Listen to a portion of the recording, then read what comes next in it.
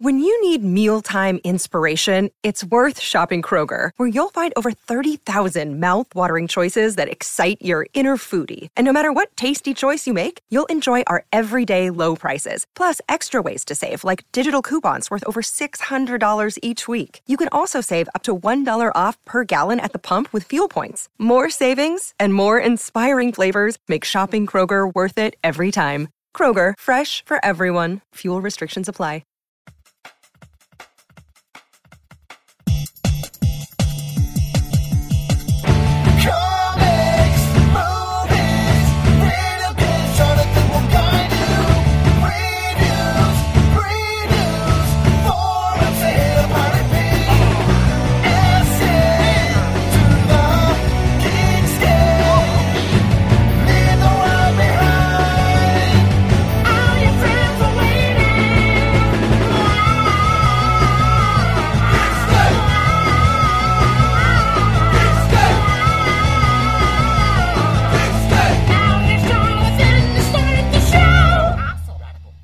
Hey Geekscapists, welcome to a brand new Geekscape episode. We have a great one coming up for you guys.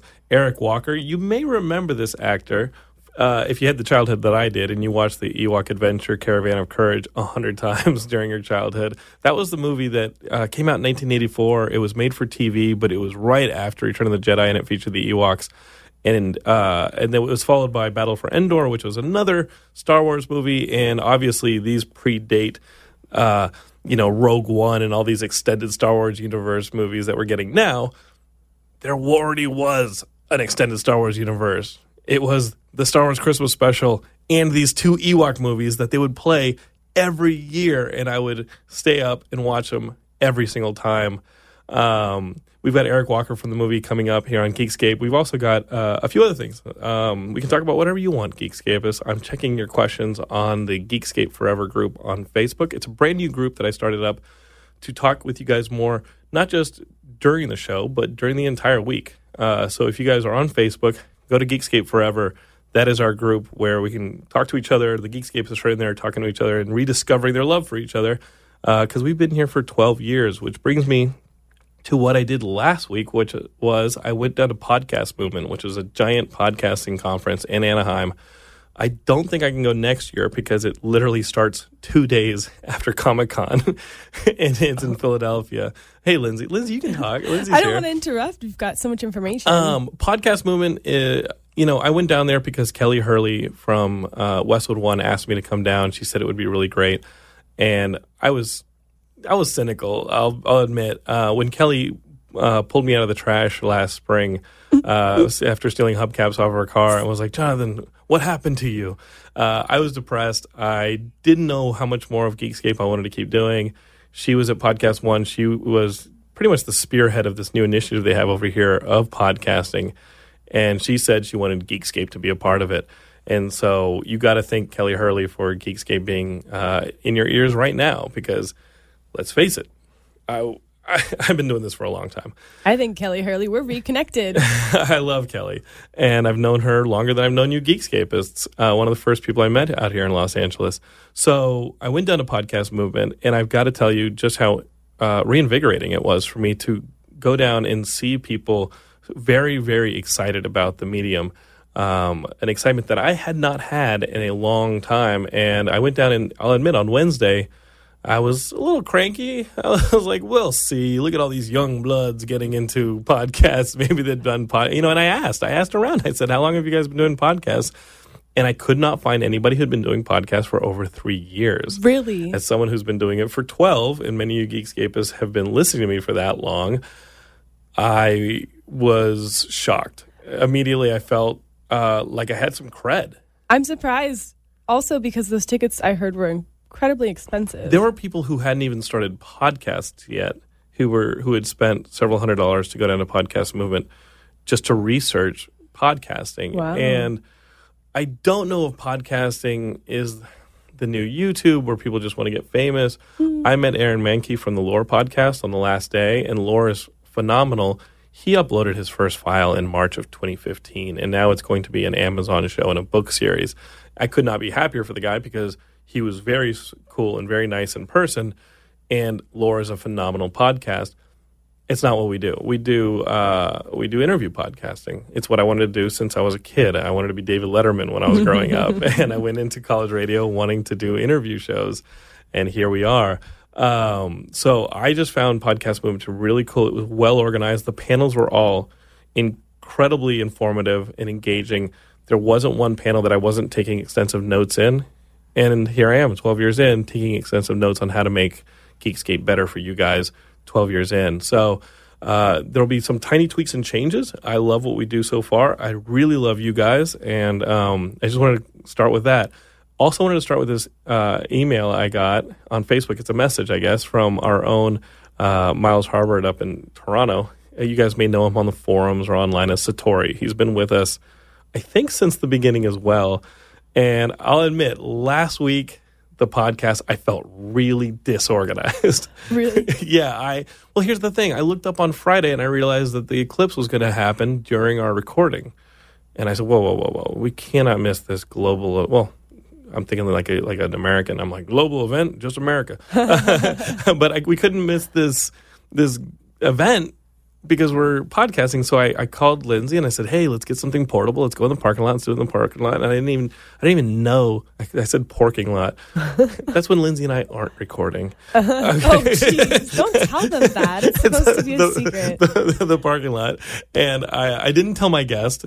My guest showed up, Kay Bess, who was fantastic. And she showed up and I said, oh, by the way, we're doing it in the parking lot so we can watch the eclipse.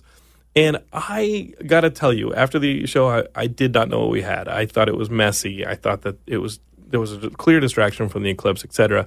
And I was not feeling confident about the show. Oh, I thought we did pretty well considering we did it on the fly outside. Totally. I actually forgot. Oh, go ahead. I forgot about the eclipse because I was so excited about bringing my portable equipment. Remember? We talked about it last week. The whole impetus for your equipment was the eclipse, and you're like, I'm just happy to record outside. I got my mics, got my we stuff, can record outside anytime you want. Uh-huh. So I look up, and on Thursday I see I see this message from Miles, and it says, I just wanted to say that I listened to the Eclipse podcast, and it is outstanding. Oh, thank you. Wow. Thanks. Having the interview was good, but the backdrop was stunning. Hearing your reactions mirror how I experienced the same phenomenon was entirely engaging. When you go to Comic-Con, you're really showing us something that we haven't seen before, and that's engaging, sure. But a shared experience is so much more. I had no idea that it was so visceral. Anyway, award-winning is what I'd call that episode. Great work on all accounts. Oh. And then he wrote like a little under, and he said, made me sound like 15% better looking than I am, though. I could really use that on-air boost. I'm just kidding. Miles, I just want to say thank you. You are very, very good looking. Sometimes I just click through your Facebook pictures. Miles, you're a Geekscapist. I love you. And don't listen to Big Yanks, who just jumped into the Geekscape Forever group just to call everybody ugly, which was weird. I like to think of us as a mirror of ourselves, that whole community. So if we're ugly, we're all ugly little creatures together. And I love all of you. So that's the beginning of our show. I loved it. Also want to remind you guys that Ian and I did get to talk about The Defenders, the Netflix series. I know it's a little late, but the Netflix series has been out a little bit over a week, and Ian and I finally sat down. We talked all of the spoilerific details of The Defenders, so if you guys need your Ian fix and want to get into all the nitty-gritty details and how it compares to the comics and what other characters can be in Defenders Season 2, and you know how Ian does it. He gets a bit obsessed. That is up on the feed, so enjoy. All right, let's talk to Eric. I've been trying to get Eric on the show for a bit, and it hasn't happened. But and then you make him wait. He's been going through some shit. All right, and what's awesome is like Eric, like you were my friend when I was a kid. Oh, thank you. I felt so sad when first off, we won't even get to Battle for Endor yet. But when you get trapped under the ice. You remember that? When you look in the water. The magic pond, yeah. There's a magic pond, and if you guys haven't seen, this is almost a shame, because if you guys haven't seen the Ewok Adventure Caravan of Courage, which, you're going to have to borrow my VHS, which I have. I have both movies on VHS, because I'm not sure these movies are released on Blu-ray or DVD. They were released on DVD as a two-parter on one DVD, both movies. Okay, how long ago was that? They're out of print now. I think it was around 2005, 2006. Get to eBay. Well, the problem with that is they're so out of print, you have to pay like $100 or $125 for them now. And it's probably some scanned version, right? It's probably like a version that somebody threw onto, like encrypted onto the computer and now is like printing DVDs. It's a business. Yeah, and it's a real shame because I can understand. Okay, let's just be clean. I can understand people wanting to bury the Christmas special. The Christmas special was rough. But as movies, I thought these Ewok movies were really good, especially that first one. It's a great children's movie for sure for young people. When we were making the movie, George Lucas basically made it for his daughter Amanda Lucas. Oh, I didn't know that. At the time, and she was roughly about the same age as Aubrey Miller, the little girl in the movie. And he's basically what happened was he had I guess now you call it a Manny. Mm-hmm. Amanda Lucas had a Manny. They were calling her a nanny, him a nanny back then. And they used to tell stories and stuff like, about the Ewoks and stuff. And she really loved the Ewoks. So George came up with this story, and the actual Manny wrote the screenplay. His name is Bob Carew. Oh, wow. So that's how that started. And I mean, maybe he wrote it while getting, seeing how it would bounce off of her. You know Probably. what I mean? Like he was telling her They a won't story. admit this, by the way, but that's okay. I know the truth. That's cool. So do you guys now. And how old were you when you made these movies? I was 14 when I did the Ewok movie. That's insane. Because, when you're 14, in 1983, 84, Star Wars is the biggest thing there is. Yeah, it was a big deal. I knew it was a big deal. I hadn't seen the first two movies, but of course I saw Return of the Jedi probably 10 or 20 times in the movie theater, even before I got this role. And so that movie had already come out, and it wasn't until after Return of the Jedi was released that this movie went into production, or were they kind of starting to think, hey, Return of the Jedi is about to come out, we clearly have a winner, let's see if we can do something on TV with this property?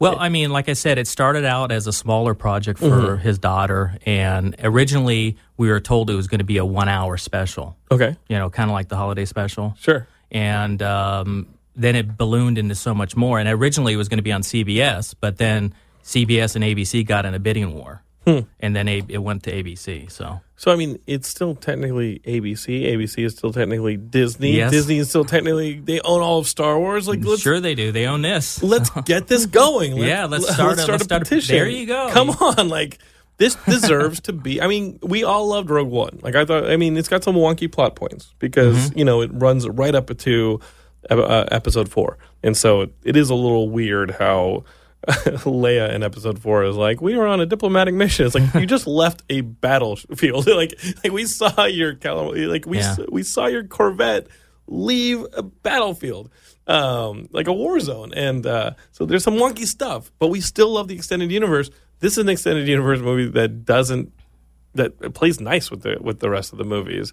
Maybe because it takes place before Return of the Jedi. Well, I mean, that's another point of contention by really? me and everybody that made the movie, because while we were making the Ewok Adventure, which at that time was called the Ewok Adventure, but it was Caravan of Courage overseas, it was actually a movie. And oh, wow. Everywhere. And they released it in theaters? Everywhere. Only in America it was on television. It was a big movie everywhere. It was That's like the insane. #1 movie in most of the world, actually. So, but what happened was when we were Warwick Davis, the guy who plays Wicket, everybody knows him. As Willow, and you guys know him from Harry Potter. Yes. As well, yeah. Yeah, and as we were making the movie, we were in school, and the teacher of the school thought of a project for us to do for school to do like a making of the movie. So Warwick already brought a video camera over from England, and Thomas Smith, the producer, and George Lucas rented us another camera. So we were able to do our school project. And when we were making the movie, I remember us interviewing the producer, and we were curious, when does this take place? And he said it takes place about 150 years after Return of the Jedi. After Return of the Jedi. This is what he said to us. And Sure. he said that's why Wicket and the Ewoks could understand a little bit of English or basic or whatever you call it. And that makes sense when you see that they can kind of understand us and speak a little bit. But then later, like a few years later, I don't know, the Geekscape people probably know this, there was a book that was written, and it had Sindel Tawani in it as a reporter on Coruscant. So, whoa. And Sindel's your sister. my sister, Yeah. he moved it to like 3 Abbey or whatever they call it, so. Okay, so it does take so there's two instances where it does take place after Return of the Jedi. Right. But one person is saying 150 years. Right. And another person, George, or Lucasfilm Licensing at the time, is saying it takes place 3 or 4 years after. It takes place before A New Hope. In between, I think, A New Hope and Empire, something like that. Yeah. Oh, and then after Return of the Jedi, she goes to Coruscant and becomes a grown-up reporter and this and that. Well, no, before A New Hope or right around there, she goes to Coruscant, becomes a reporter as a grown-up. As a grown-up? Yeah. Oh, so that they moved it, basically. That book moved it to before all that stuff happened. Okay. Where do you sit on it? I think it happened after Return of the Jedi, only because it would make sense. You know, why do the Ewoks kind of have some familiarity with us and stuff like that? So that's what makes sense to me. And then Battle for Endor, what is that battle? Who are they fighting? They're called Marauders, is what they call them. I can't pronounce the full name. So right, and if you guys watch Battle for Endor, it really ticked me off as a kid. Like, that was like a major loss for me in that. Like, Sindel, who is the main character of the second movie, and Wilford Brimley, of course, and the crazy Ewok is kind of weird. Who I used to impersonate as a kid. He could roll his eyes around and stuff. He reminded me of like the silly gremlin in Gremlins. Sure. But in the second movie, you and your family like get taken out really quickly. Yeah, in that first battle. That's right. And there's a whole story behind that too. What had happened is at the time, Lucas and his daughter Amanda were watching the movie Heidi, you know, about the orphan girl. So he thought, let's have Sindel be an orphan girl and bring in Wilford Brimley. So originally I was told I wasn't even going to be in the movie. The whole family was going to be dead at the beginning of that. But later they kind of wrote me in it, and I was happy that I was able to do it. But when we first started the project, we were actually signed for 3. We were signed to do 3 movies. You could come back as a ghost. I don't know about that, but... It was originally supposed to be a trilogy, and Lucasfilm got too busy and was doing other stuff. So. Howard the Duck. Howard the Duck. I think they were doing Indiana Jones and the Last Crusade. For sure. At that time, and a bunch of other stuff. So. And I just remember as a kid being excited to watch. I mean, because I'm watching these things in sequence, and I'm maybe like 6, 7 years old, and Battle for Endor is going to come on, and I'm super excited. And all of a sudden, it starts with some Game of Thrones level killing. And I'm like, what? That was Game of Thrones before Game of Thrones. And I don't know if you guys watched the episode last night, but it was pretty intense. There's no spoilers on Geekscape, so that's what the specials are for. But I'm still recovering from last night's Game of Thrones episode. I just remember as a kid seeing the family get taken out in that first battle. Being like, whoa, wait, what? And you die in like a ditch or something. Well, I died in the hut. My mother was already dying, and I carried her to the hut, and then I ended up killing one out of the 2 that were trying to get us, and then they blew me up. But technically, they blew up the hut. You know, right? What if my life monitor got damaged? What if I was still really hurt? Yeah. What if you rolled out the back? Yeah. Who knows? Yeah. Oh, so forget coming back as a ghost. You never see me die. No, you need to come back in one of these extended universe movies as like someone who may have some cybernetics.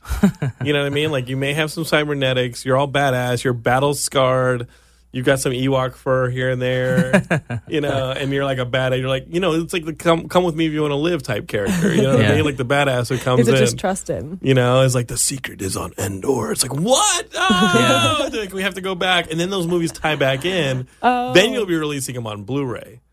Like that's the thing. Like, nerds have to have, like, we have to have all of it. Like, we can't just, even if something stinks. It's about the collection. It's about the collection, which is why that Christmas special was the gem of every comic book convention, and it still is. Like, I remember going to comic book conventions in the 80s and 90s. The things that you wanted a fan-for-fan copy of was the Christmas special or the Roger Corman Fantastic Four, or there was an animated X-Men.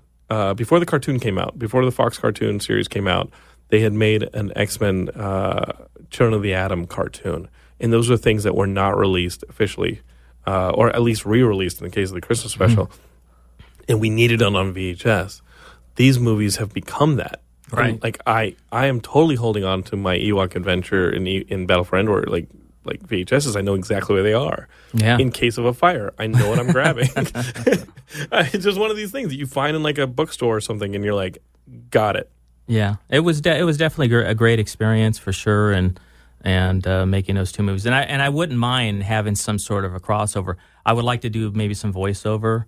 You know, if Dave Filoni ever hears this episode, bring me in. I'd like to do some voiceover on Rebels or something. You've got a good voice. You're a musician now, which is insane to me because I heard your song and then I read your bio and it was like he started doing music professionally in 2010, and I'm like, what? Like only a few years, and we will get to your music, but Sure.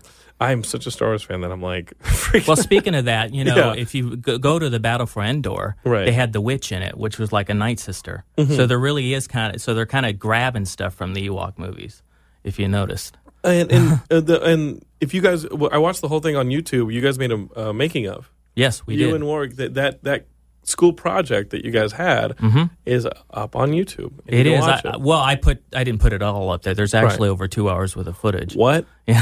So what I saw, which was about What you saw was- 7 to 12 minutes, Yeah, it was just a condensed version of it, and I put my music on that too. That's my music in the piece as yeah. well. Yeah, I think that's awesome. What I loved is like seeing Warwick Davis and you as like kids. Yes. As like just like teenagers goofing around on a set where there are Star Wars characters walking around. yes, You know, whenever you see a studio production of their making of, it's always, you know, it's fairly, it's like really professionally made. You're seeing the cool stuff, and nobody's really goofing off. And like as kids on a Star Wars movie, the first thing you would probably be doing is goofing off. Was there any time that you thought, oh, I just got in trouble? Oh, probably a bunch of times. I was a teenager, remember? Yeah. So What was some of the things that I was probably hard to deal with Right. at times. right? And what was like your best memory of like Warwick Davis? Just his wit, his comedy, his sense of comedy, and it just didn't surprise me later that he had ended up in comedy and doing that show with Ricky Gervais, that Life's Too Short. It didn't surprise me because if you guys get a chance, it's on my YouTube channel, YouTube / Eric Walker music, and Warwick, his wit. He would make everything funny. You know, even if we went out to dinner, we'd be at a Chinese restaurant, he'll put a teacup on his head and start making jokes. So he was just always in a good nature, great, just a fun person to be around. He was a good friend. We had a great time. That's cool. How long did you guys stay in contact?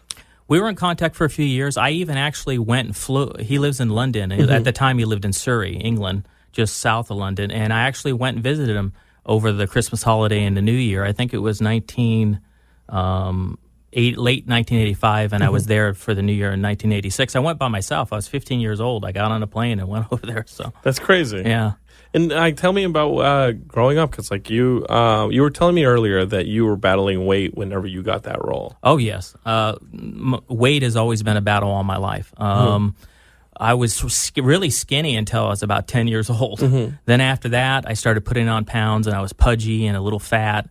And then I got the Ewok movie, and Lucasfilm and George Lucas asked me to lose 35 pounds to do the role of Mace Tawani. I ended up losing 30. They were very happy. Even during production, I started to put a little bit of weight on again, and they said, "Oh, it looks like you're putting weight on again." So I really had to watch what I was doing. I would go out and, run 2 or 3 miles a day, and my dad would be in the car behind me making sure I did it. So And it was like, just oh no, go ahead. no, it's just been a lifelong battle, basically. Yeah. And I don't want to cast like negativity anywhere, but what was that like for a 14-year-old to be like, hey, you got to lose weight, kid? Because you know what I mean? Like, was it damaging? Was it? What do you think? Did it give you a complex? This is something you battled with your entire life. At that time, I was younger, so I'd only battled with it for like about 3 or 4 years. But no, it didn't give me a complex. I knew I wanted to be an actor. It motivated me even to be an actor in many different ways. Because before I even became an actor, when I was in grade school, when I was much younger, I was kind of a bully. And really? I would bully people, and I had my grades weren't that good. Like prior to 10. Prior to 10. Wow. And I would bully people, and I got like a D. I would always get D's and F's in school. And then once I became an actor, to be an actor, when you're a child, you have to get a work permit. So it kind of forced me into getting better grades. Right. So otherwise I couldn't work as an actor. So getting into acting, I think, saved me for sure from moving to a different level I could have moved to. Right. And it added focus and self-discipline and these Exactly. things. Was it something that you continued to carry on? Much longer did you continue? Was acting a passion for you? I continued acting. I did a bunch of other parts even after the Ewok movies. I was in a Disney movie of the week with Mickey Rooney called really? Little Spies, yeah. And I also, which Mickey is another Rooney. connection, yeah. That's insane. Yeah. So, and I also did, I was in Less Than Zero. I was Robert Downey Jr.'s little That's a brother. hardcore movie. Yes, it is. That's It a really is. hard. I mean, that's a drug movie. It is, but I was like 17 at the time, so I was his younger brother. And there were, I ended up with only one scene in the movie, which was a very dramatic scene. We get in a fight, and I kind of beat him up. So I could always tell people now that I beat up Iron Man. Hell yeah. And you'll do it again. Yeah. When you show up with your cybernetic eye or whatever there you you're going go. to do in this new Star Wars movie. There you go. This guy who lived in the wilds of Endor, right? Force this is what he's doing. Okay, I've got the whole character. Parts of the second Death Star clearly fall onto Endor because of the gravitational pull, right? And you have a bunch of debris and stuff from an exploding freaking Death Star. And so there's all sorts of electronics, cybernetics, pieces of a freaking Death Star laying around the forest moon.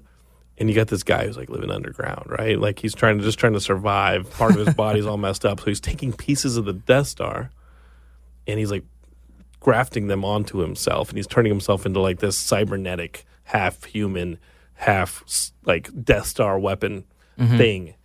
That's where we're starting on that. We're starting on that. You're part Death Star, part human. That's what we're starting with. There you go. I don't know where it goes from there. I don't know. But we're going to get it. The Lucasfilm all right? writers write it. Yeah. Nub isn't going to be a joke anymore when you see this character. Nub's going to be a death cry. All right? As it was for me as a kid. I wasn't scared of the Ewoks. I think my brother Paul was scared of the Ewoks. I know he was scared of Gremlins.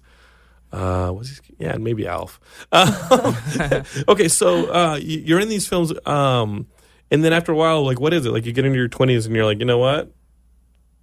I actually continued working a little bit. I did a movie with called "And You Thought Your Parents Were Weird." What is that? And it's out. You could see it on Amazon if you want to check it out. It was the same people that were making the Leprechaun movies at the time with Warwick. Sure. It's funny we had another connection. I forgot he was. How could I forget he was in the Leprechaun movies? I totally forgot he was in the Leprechaun. I sometimes. I'm sorry, Matt Kelly, host of the Horror Movie Night podcast. Sometimes I forget the Leprechaun movies exist. Yeah. But So I did that crazy. movie, and that movie was about these two kids who invent this robot, and the spirit of their father, who's dead, comes inside the robot. It had Marcia Strassman from Honey, I Shrunk the Kids. It had Alan Thicke in it, and I was one of the kids at the school that was back to bullying. And how old were you when you made that movie? I was playing someone in high school, but I was probably 20, 21. I looked younger. In the bullying thing, what is that about? I don't know. You're the nicest dude. But where do you think that came from, being a bully that early? I don't know. I know my brother used to always beat me up, and he was 8 years older than me. Wow. So he always twist fish my in a arm. barrel. Yeah, so I could pull from that experience for sure. It was a fun movie, and I did that around 91, 92. Okay. Then I produced a movie called Miracle Alley, which I actually act in as well. And it's pretty good. It's a short film. And what I do after that? After that, I kind of moved away from acting and kind of got into directing, and I was directing a lot of documentaries for a while. I actually won a couple awards. I did a movie called in Canada called The Milashenkos, God's Leading Through the Generations, and it's about this family that migrates from the Ukraine into Canada, and about how God's been in their life for 4 generations, and how it's a good. But they're singers too. So they're famous. They're famous. The Milashenko singers. They're very famous in the Christian community. So. Wow. And is Christianity something you've had your entire life? Yeah, I'm a born again Christian. So yeah, I've always been a Christian. I've studied other religions, and what's interesting to me is I see a little bit of God, and I see in every single religion, and they're all very similar. So could it be that in that part of the world that's their God? You know what I mean? It's and then one day, if you really believe in the rapture, when that happens, we're all going to become one church. Not Lindsay.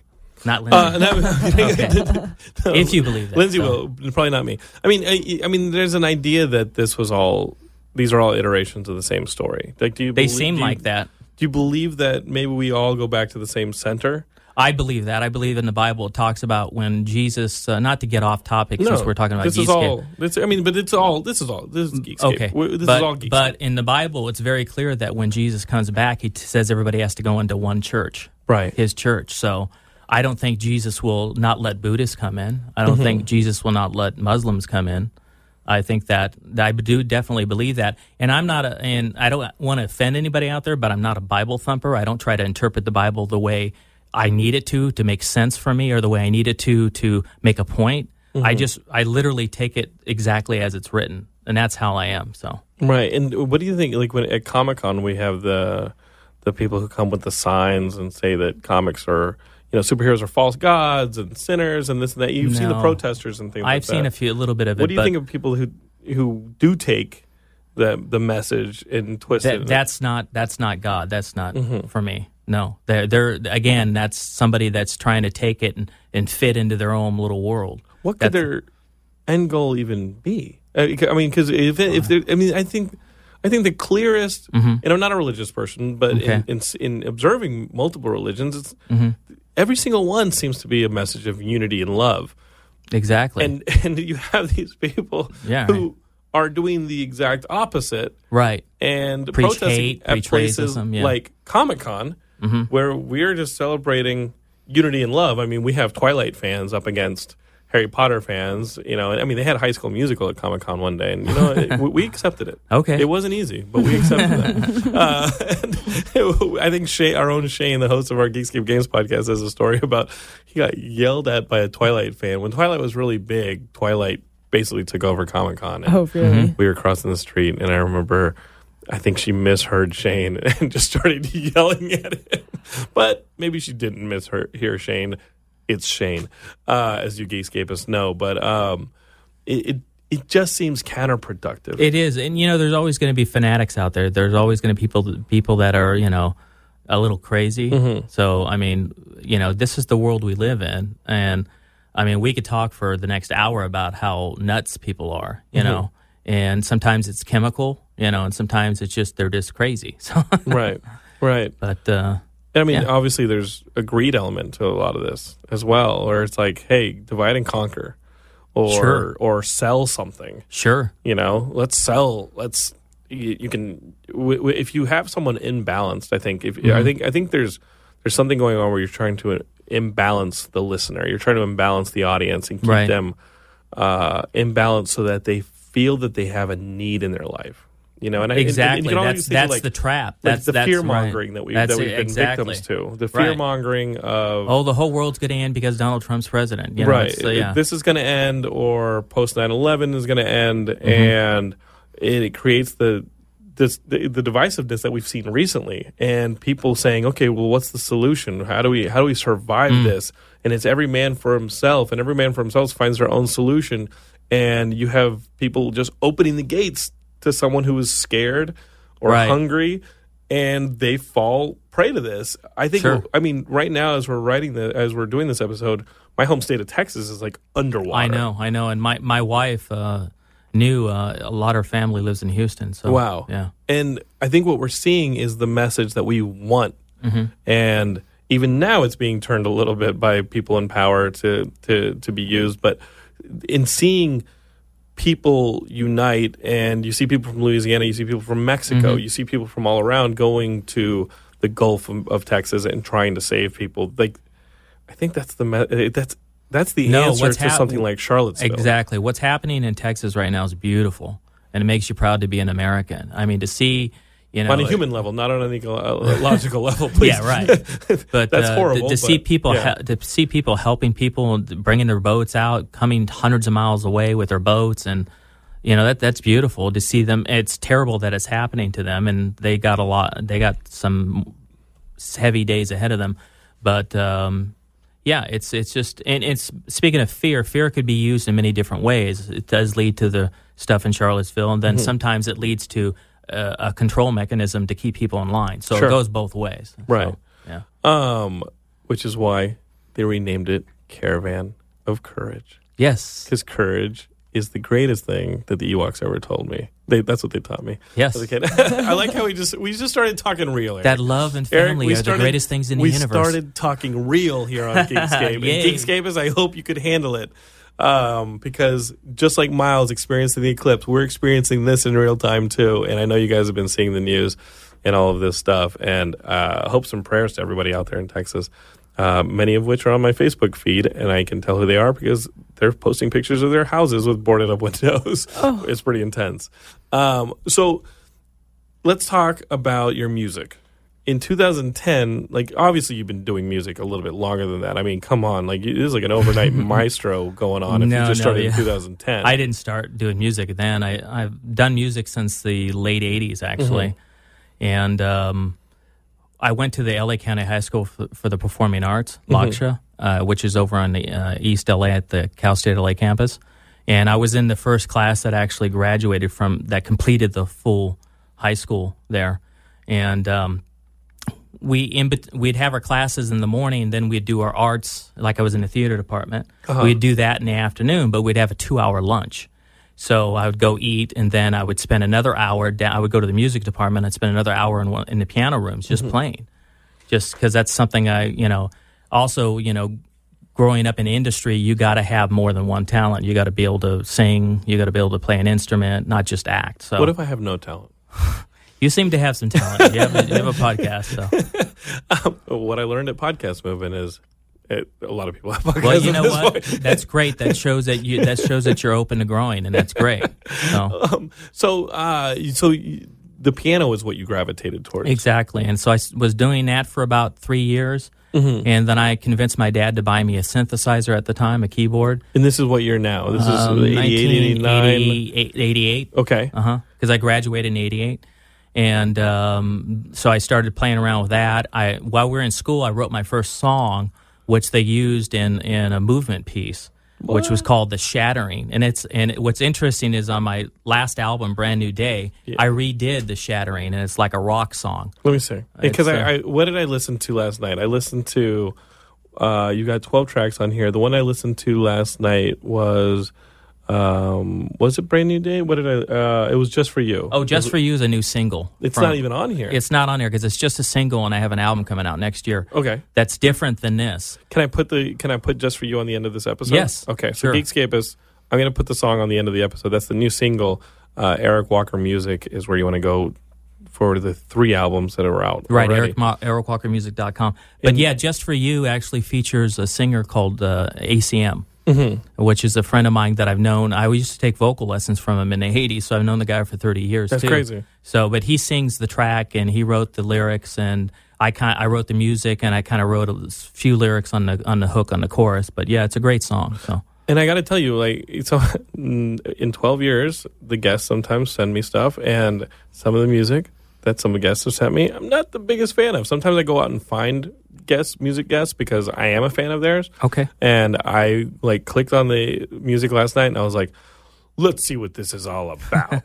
And I clicked on it, and I was like, this is actually really pretty good. And what's funny is, as I'm reading his bio, you've had some success with your music almost right off the bat. Yeah, my first album, Tangier Dream, went to number 38 in the UK on That's electronic crazy. charts, and it went to 128 here in the USA.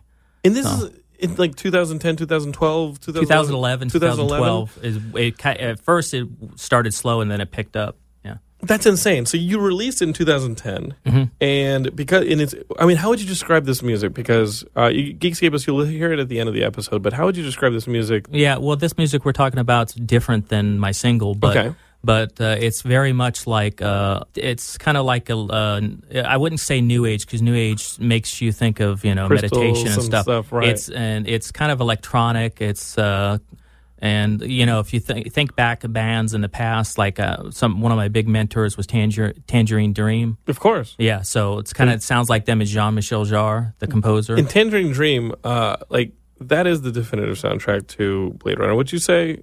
Or to remember Legend? No, they did Legend. Firestarter. They did the music for Legend. the music for Legend, the Tangerine Dream score, like that. There's been 2 scores for Legend. Sure, there has. I only accept the Tangerine Dream one. Yeah, they've done a lot of soundtracks over the years, and Firestarter, Thief, Legend, Risky Business. Remember that? A lot of them, Miracle Mile. But they definitely your mentor. They're definitely my mentors for sure. Them and Jean-Michel Jarre from France, who was real famous years ago. He did the world's largest concert in Houston. What? Remember when the Challenger disaster happened? Of course. They were supposed to do the first recording in space. And he was going to play the instruments in Houston on the keyboards, and he had a friend on that was going to play saxophone. On the Challenger? Yes. And someone on the Challenger was going to play saxophone his name along was to this Ron. track. I forgot his last name, but his name was Ron, yeah. That's a story we don't hear about the Challenger. Yeah.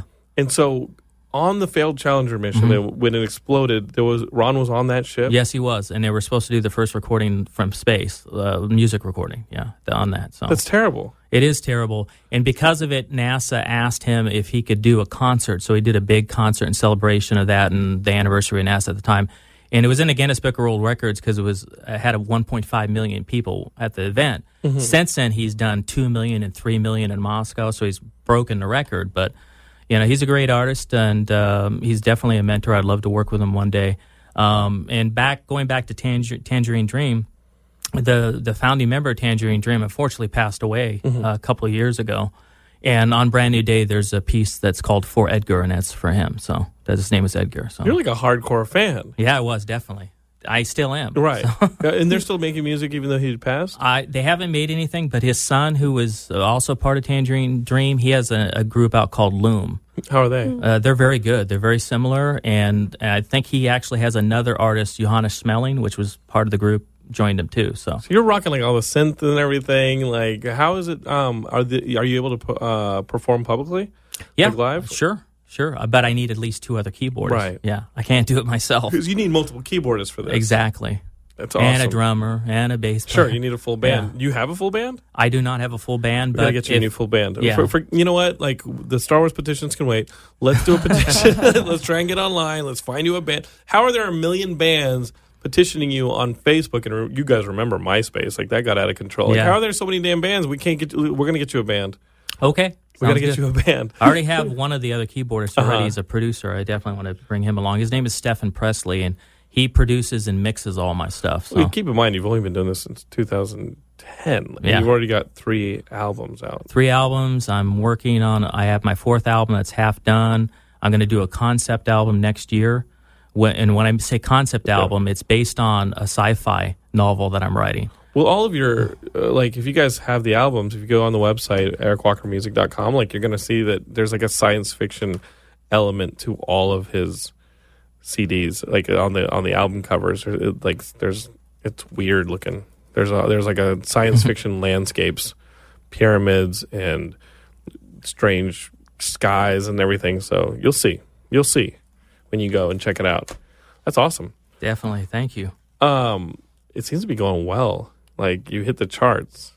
It's going well. In fact, on Brand New Day, one of the songs, the Shatterings, has been doing very well. It's like a rock song and has been played on a lot of rock stations. Even though it's instrumental, it's a good jam, and everybody should check that out for sure. Well, where do you see the state of Star Wars today? Because you were there at almost the nascency of Star Wars. And we talked about Star Wars Rebels, where I think you've got a good voice. I've heard your music, et cetera, et cetera. We just had a voice actress on the show last week. We love our voice actors. How do we do that? I would even I was looking online, and I'm friends with Matthew Wood, and he does all the Loop group on all the Star Wars movies. I would even, if he asked me to go, I'd go and do some voices in the Loop group. Be a stormtrooper. That'd be a pretty cool. Anything. That's one of those tie-ins that the geeks would be so into. That's what I'm saying. So Matthew Wood, call me. The geeks would be so into it. Have you hit him up on Facebook? I'm just not that kind of person. I think I sent we'll him do it for you. Okay. Because it just seems like it's one of those things that some website would pick it up and be like, "Oh, did you know that the 38th Stormtrooper who yells in the background is actually Eric Walker, who was in the Ewok Adventure?" And, It was oh my God! the original Mace, right? So now we have a story where Mace becomes a Stormtrooper. We know that it's just a ploy. We know he's still good, and he has parts of the Death Star on him, the second Death Star, and he survived for years in the wilderness of Endor. I'm now putting the story is growing. I know, Geekscape is. We're getting close to the end of this episode, but you know what? By the end of it, we're going to have this nut cracked, and we're going to have a fully fledged Star Wars story, and you guys are going to have no choice but to petition Disney to make it so. All right, from my voice to yours, into your dreams, go for it. I actually, Kevin Netzley, if you're listening. I'm sorry, Maggie. Kevin's my good friend, and he listens to Geekscape as he's going to sleep. Hi, Kevin. And Maggie is sleeping next to him, and she's like, I hear your voice before I go to bed. Oh.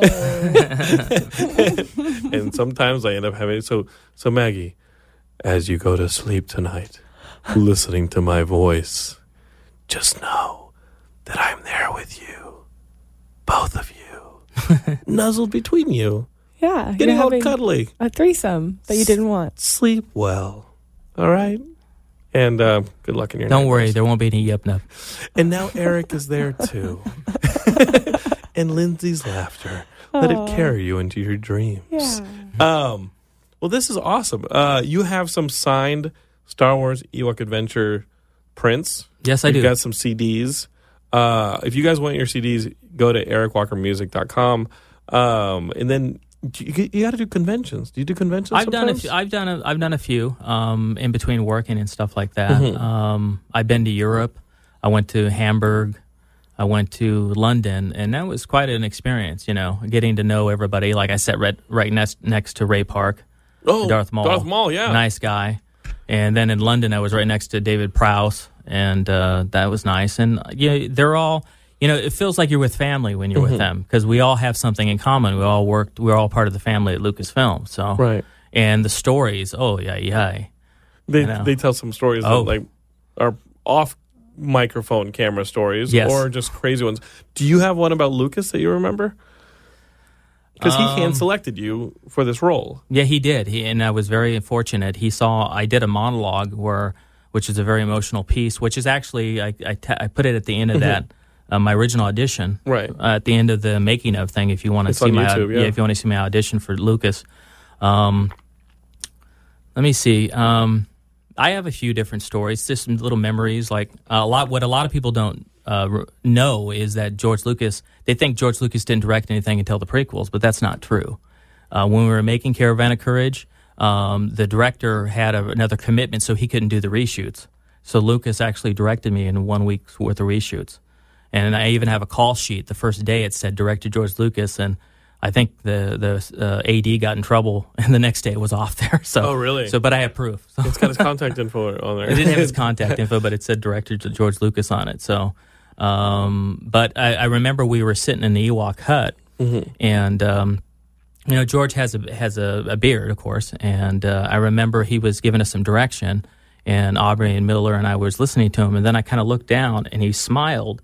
And I thought I was looking at an Ewok there for a second. Right. Because his beard? I started busting up laughing, because his hair was a little bit longer and curly, and he had the beard, and it was like, and I couldn't tell him why I was laughing, but now he knows. Yeah, you could have. Yeah. Were people scared around? I mean, were people like kind of watching? Because you said you didn't want to tell them why you were laughing.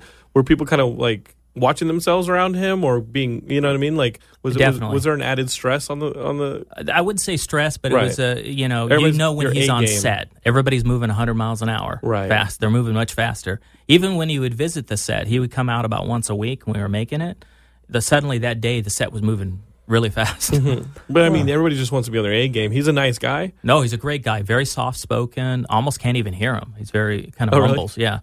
And, and he would change things a lot. Like there was a scene, and I wish I had kept it, the notes, but he actually, rather than have someone type it up, he gave me handwritten notes with the new dialogue in his handwriting. Oh, so as he would add dialogue, rewrite dialogue, he would do it by hand. Morning. Yes. He'd be like, good luck reading this. How was his handwriting? It was passable. I'm good. I'm good at reading handwriting, so Okay. it was okay for me. But It's a sign of genius if it's messy. it's a little messy. That's a sign of genius. Yeah, there you go. He is a genius. So he's a different type of director. He's very technical, very fast paced. He knows sets up his shot really quick, and he's technical oriented. Versus the guy who did the Caravan of Courage, John Cordy. He's more of an actor's director. And what that is that means that the director knows a little bit about acting. They could help you get to an emotion if you need to and stuff like that. And so there's a very difference in the directing style. And it's more laid back with John Cordy. So, I mean, what else? I know something happened with my dad and George Lucas I could bring up.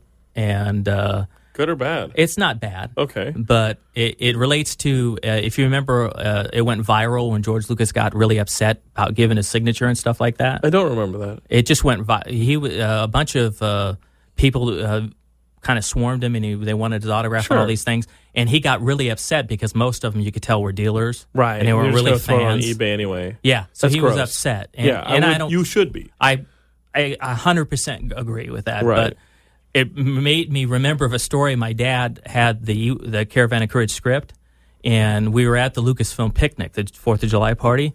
And This is while you guys were making the movie. and making Okay. a movie, yeah. And he went into an area where George was sitting and said, "Would you mind signing this for Eric?" And he kind of looked at my dad, didn't say anything, but kind of snarled, ripped it out of his hand, signed it, and almost threw it back at him. And he kind of did that even then. So he doesn't really like to give autographs, I don't think. Right. And that may just be who he is. I don't blame him if he wants privacy. So Yeah, autographs are weird. I think now that we all have cameras on our phone, like photos are kind of better. Obviously, at conventions, people. I just think that they're more personal, and you can't fake a photo. You're standing next to. I mean, I guess you can. Geekscape is you guys are all Photoshop pros, and I'm terrible at Photoshop, but they seem more personable. yeah, To be next to somebody smiling than an autograph, right? Right. And so, I mean, that's nobody knows what it's like to be in George's shoes. nobody. So I don't blame him. knows? My dad wasn't upset. I just remember him telling me the story, and it kind of Damn. made me relate to what's going viral now on YouTube. It's like, oh, he still doesn't like to give autographs. Well, Right. I don't blame him. Some people are private, and that's okay. Yeah, you could. You know what? And you can eBay those autographs. You know, I've my brother in his pro wrestling. Like Paul won't sign certain things because he knows they're very eBayable. Right. Like toys and belts and things like that. Sure. And so Paul, my brother, tries to autograph things very personally. Like he'll put like a little phrase in there. He'll write your name on there. He'll make sure that your name is on the thing, because good luck eBaying that. It says your specific name on it. So Sure. unless another Eric buys it with a C in his name, not a K, like good Right. luck. And that's okay. Yeah, it's because totally okay. sometimes that's how people, they don't want all that stuff on eBay. And some of the older Star Wars actors, that's how they make their living now. So Well, Geekscape, this is what we're going to do. After saying all that, I'm going to have Eric sign this print, and we are going to have it at Stanley's LA Comic Con for you guys at the Geekscape booth. That is coming up Halloween weekend. Maybe Eric will come and join us at LA. Maybe. It's Halloween weekend. It's Okay. Stanley's LA Comic Con, and it's a comic convention here at the LA Convention Center. I want to see a lot of you Geekscapists there. Our sponsor, Loot Crate, we have a box called the Loot Crate box of Fear and Danger, and they just send me all this stuff. Mystery and Danger. Sorry, it's Mystery and Danger. They send me a lot of stuff. I do the unboxings on our Geekscape YouTube Facebook channel. So if you guys go to find Geekscape, the official Geekscape page on Facebook, you'll see me unboxing all the loot crates and anything that I don't want, which is most of it, because my room is getting full, goes in the box, and the box is going to go to LA Comic Con with us, and you guys can have it. Oh. So we're going to do some giveaways. What was that? Comic-Con? LA Comic Con. Stanley's LA Comic Con. You're Okay. coming, Linz. Yeah. Lindsay's coming. I just wanted to make sure we made the distinction. Yeah, not San Diego Comic Con. The one coming up here Halloween weekend. And we are going to, for one lucky Geekscapist, give away this print. And I mean, if that's what you want to sign. yeah, What do you say? no, let's have a giveaway. I love Okay, it. Cool. And you've got some CDs here, whatever you want. Whatever you want. It's going to be an Eric Walker giveaway. Anything you want to leave with the Geekscapists? Any lasting impressions, stories, or missions? Like, let's get these babies on DVD and Blu-ray. Yeah, I think let's start a petition for Disney to release these on Blu-ray. I think they would look wonderful on Blu-ray, and let's make sure we get that 2 hours of making of footage. Oh, yeah, on that'd be there. cool. Yeah, because I have it, and they're welcome to have it. So That's awesome. Yeah. That'd be fun. Geekscapists, you guys are Star Wars purists, and these movies do not conflict with any of the Star Wars stuff that's out there now. For sure, let's start the petition up. Let's start it right there in the Geekscape Forever Facebook group. If you guys are coming to the convention, you might be the person who takes this print home. Eric, dude, thanks for coming on the show. it was my pleasure. It was a joy, and it was fun, and it was and it was an interesting hour for sure. Dude, good luck and everything. We'll be in contact. And I'm going to be listening to more music.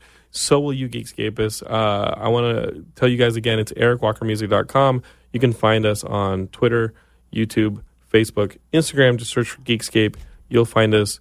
For sure, tell your friends to subscribe. That will help us out a whole lot. Share us with your friends. And Lindsay can be found online as well at It's my full name, Lindsay K. Floyd, K-A-Y, and it's Lindsay, Lindsey. It's I got to shorten that up. Just search for it. You'll find her on Twitter. I'll be out You'll there. find her on Instagram. You'll find her on Facebook. I'm all over the place. She's very stalkable. I am. Public profiles all the way. Okay. Come at me. I'm going to leave you guys with this one. This is Eric's new single. It's called Just For You. And it's not off this new album, but the album's out now. Brand new day. This single is going to be on the next album, but I think you'll enjoy it. We'll see you guys next week, Geekscapists. Here it is.